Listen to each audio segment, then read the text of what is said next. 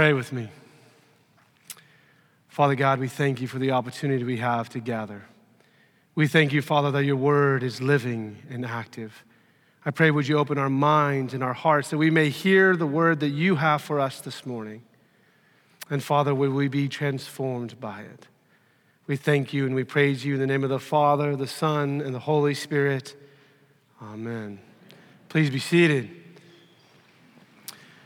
Good morning. It is good to be with you. Now, some of you might be going, who's that guy? Many of you I know, some of you I do not. I spent a lot of time in Archgate. My name is Father Travis Wilson, and I am our Director of Family Ministry here at Christ Church. And it is a joy, an honor, and a privilege to be with you all this morning.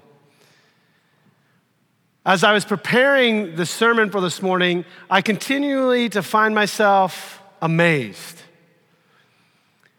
The gospel reading in Matthew 11, 25 to 30 is one of the most familiar passages growing up that I heard over and over and over. And yet, as I was preparing this message, I found myself in awe of God's word, in awe of God's goodness, in awe of the good news that Christ presents to us today in this passage.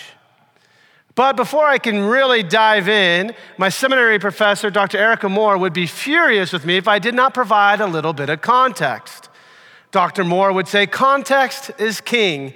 And I'll tell you, it was actually as I was looking at the context of this passage that the Lord's invitation to come transformed how I saw and what it meant for me. So I hope it does for you as well. Matthew 11 begins with John the Baptist being in prison.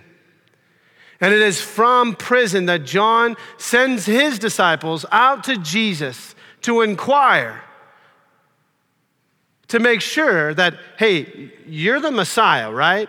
You are the one that we've been waiting for? I mean, can you blame John the Baptist? What he knew was that he was to prepare the way for the Messiah, that the one who would come after him would be greater than he could ever imagine. And yet, John finds himself in prison cell on the way to being beheaded. So you can imagine why John would be going, just to be clear, you're the guy, right? And I love what Jesus and how Jesus responds. Jesus looks at John's disciples and he points out, and he gives this list that can be found in Malachi 4, this list of the kingdom breaking in, the deaf being able to hear, the mute being able to speak, the dead being raised.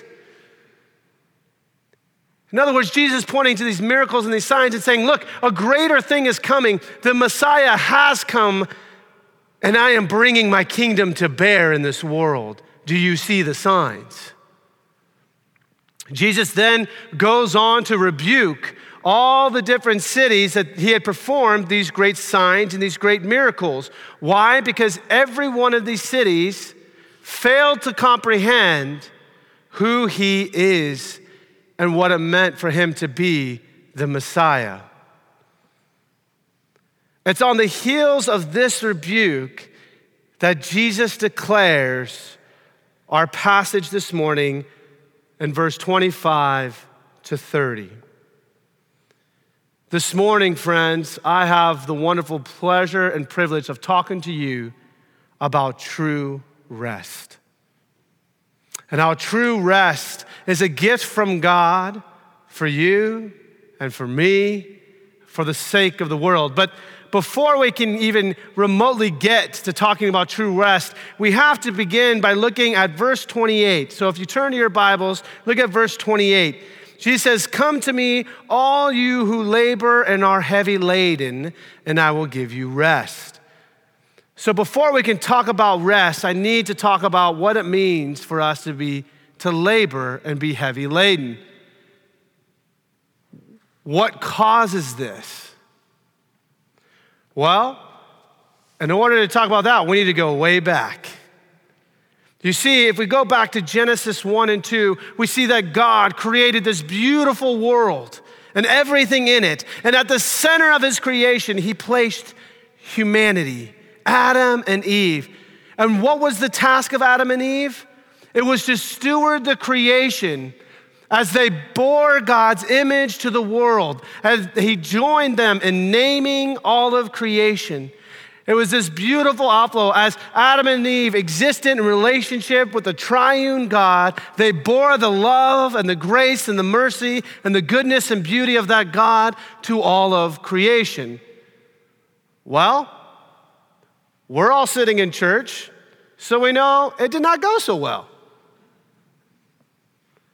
Rather than bearing God's image to the world, rather than remaining and abiding in beautiful love and relationship, humanity rejected God. We said, we've got this. We don't need to multiply your image, we'll multiply our own. Instead of the beauty and the goodness of God being multiplied throughout the creation, instead, the distorted and broken and fallen image of humanity begins to bring death and decay to all of creation. You see, the fall was so devastating because it severed the relationship between God and man. And not only that, it severed the relationship between humanity and humanity, Adam and Eve. Just look, it only takes one generation. We have our first murder, Cain and Abel. And not only did it sever our relationship between one another, it severed our relationship between us and creation. It was devastating. Brothers and sisters, we labor and are heavy laden because we live and we labor in a world that is marked by sin and death. Church, we labor and are heavy laden because our souls long for the one in whose image we were created to bear. The good thing is we're in good company. In the 4th century, St. Augustine, hear these words of St. Augustine. This is how he confesses his sin. But my sin was this, that I looked for pleasure, beauty, and truth, not in him, but in myself and in his other creatures. And the search led me instead to pain, confusion, and error. Now, Augustine was a brilliant rhetorician and philosopher of his day.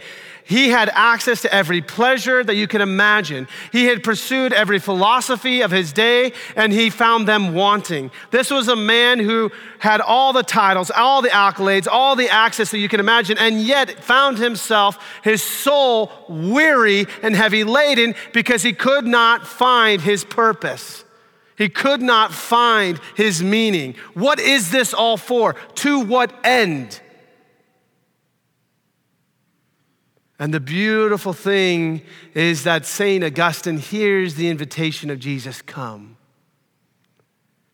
And as he's sitting below a tree, St. Augustine would give his life to Jesus, and he would go on to write probably one of the most profound truths recorded in church history. He would say, thou hast made thy for thyself, and our heart is restless until it finds its rest in thee.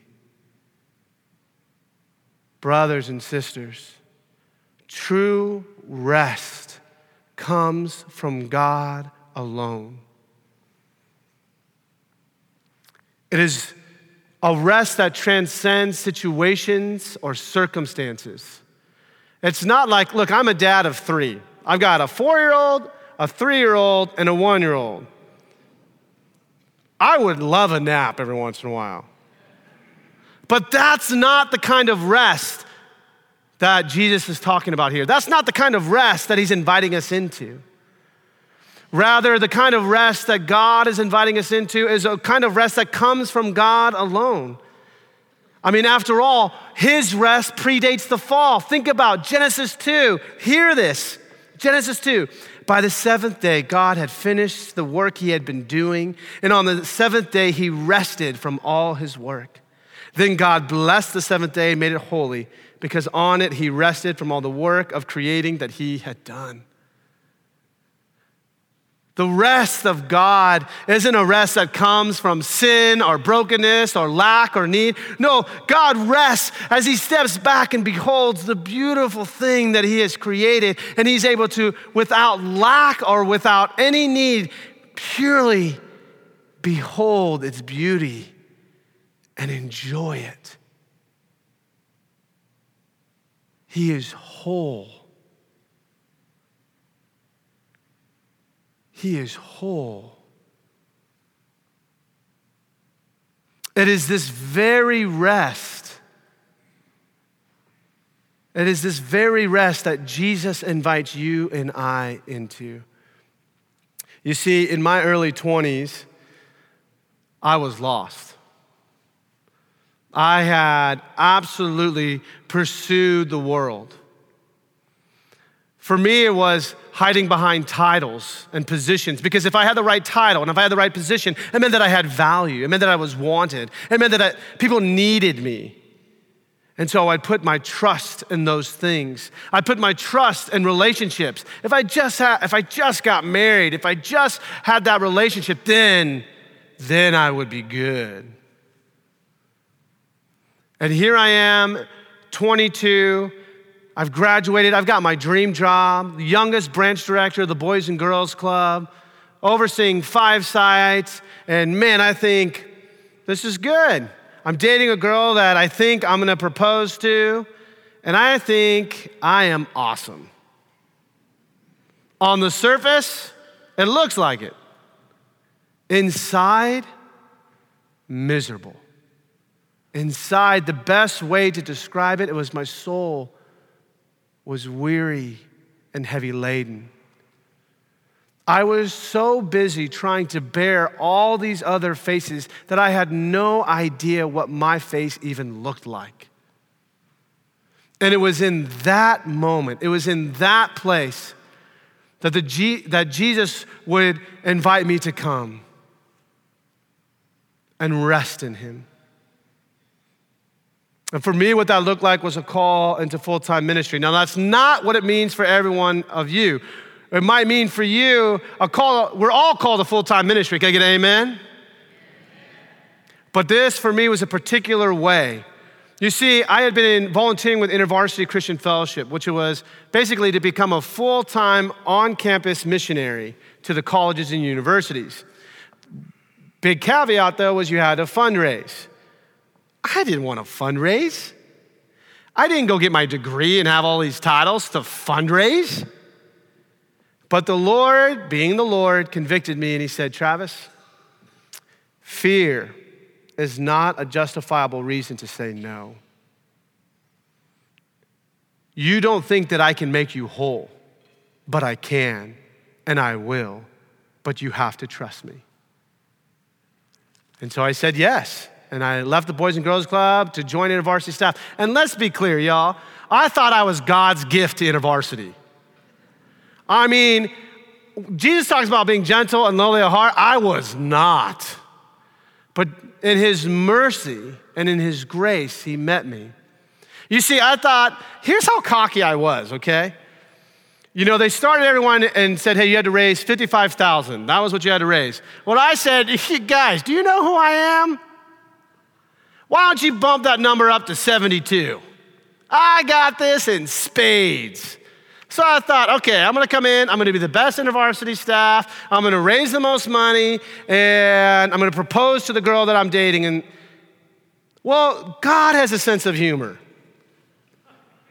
God has a sense of humor. Can I get an amen? How many of you know that God has a sense of humor? Right? 3 months into it, I'm 27% funded. I've had to move into my parents' 55 and up trailer and live in their living room on the bed that I won my freshman year of college on Price is Right. And of course, to make matters worse, my supervisor at the time says, Travis, why don't you and I commit to no media after 7? And me pursuing this call said, of course, that sounds great. Problem.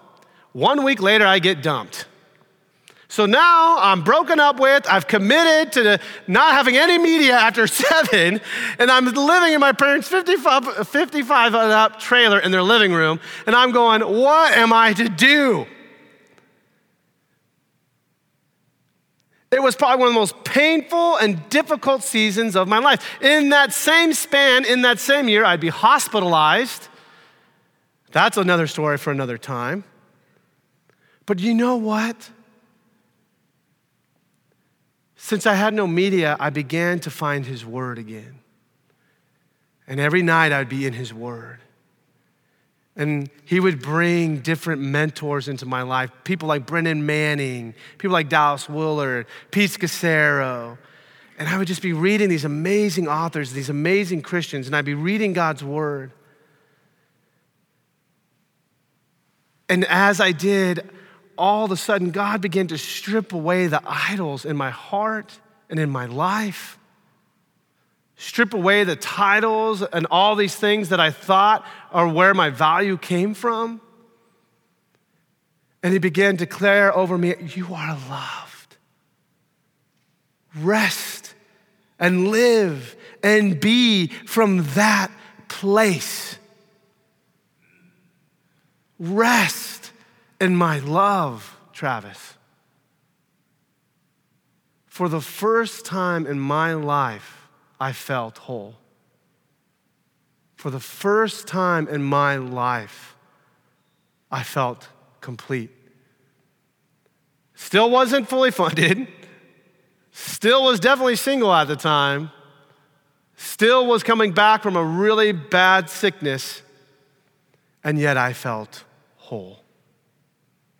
That is the kind of rest that Jesus offers us.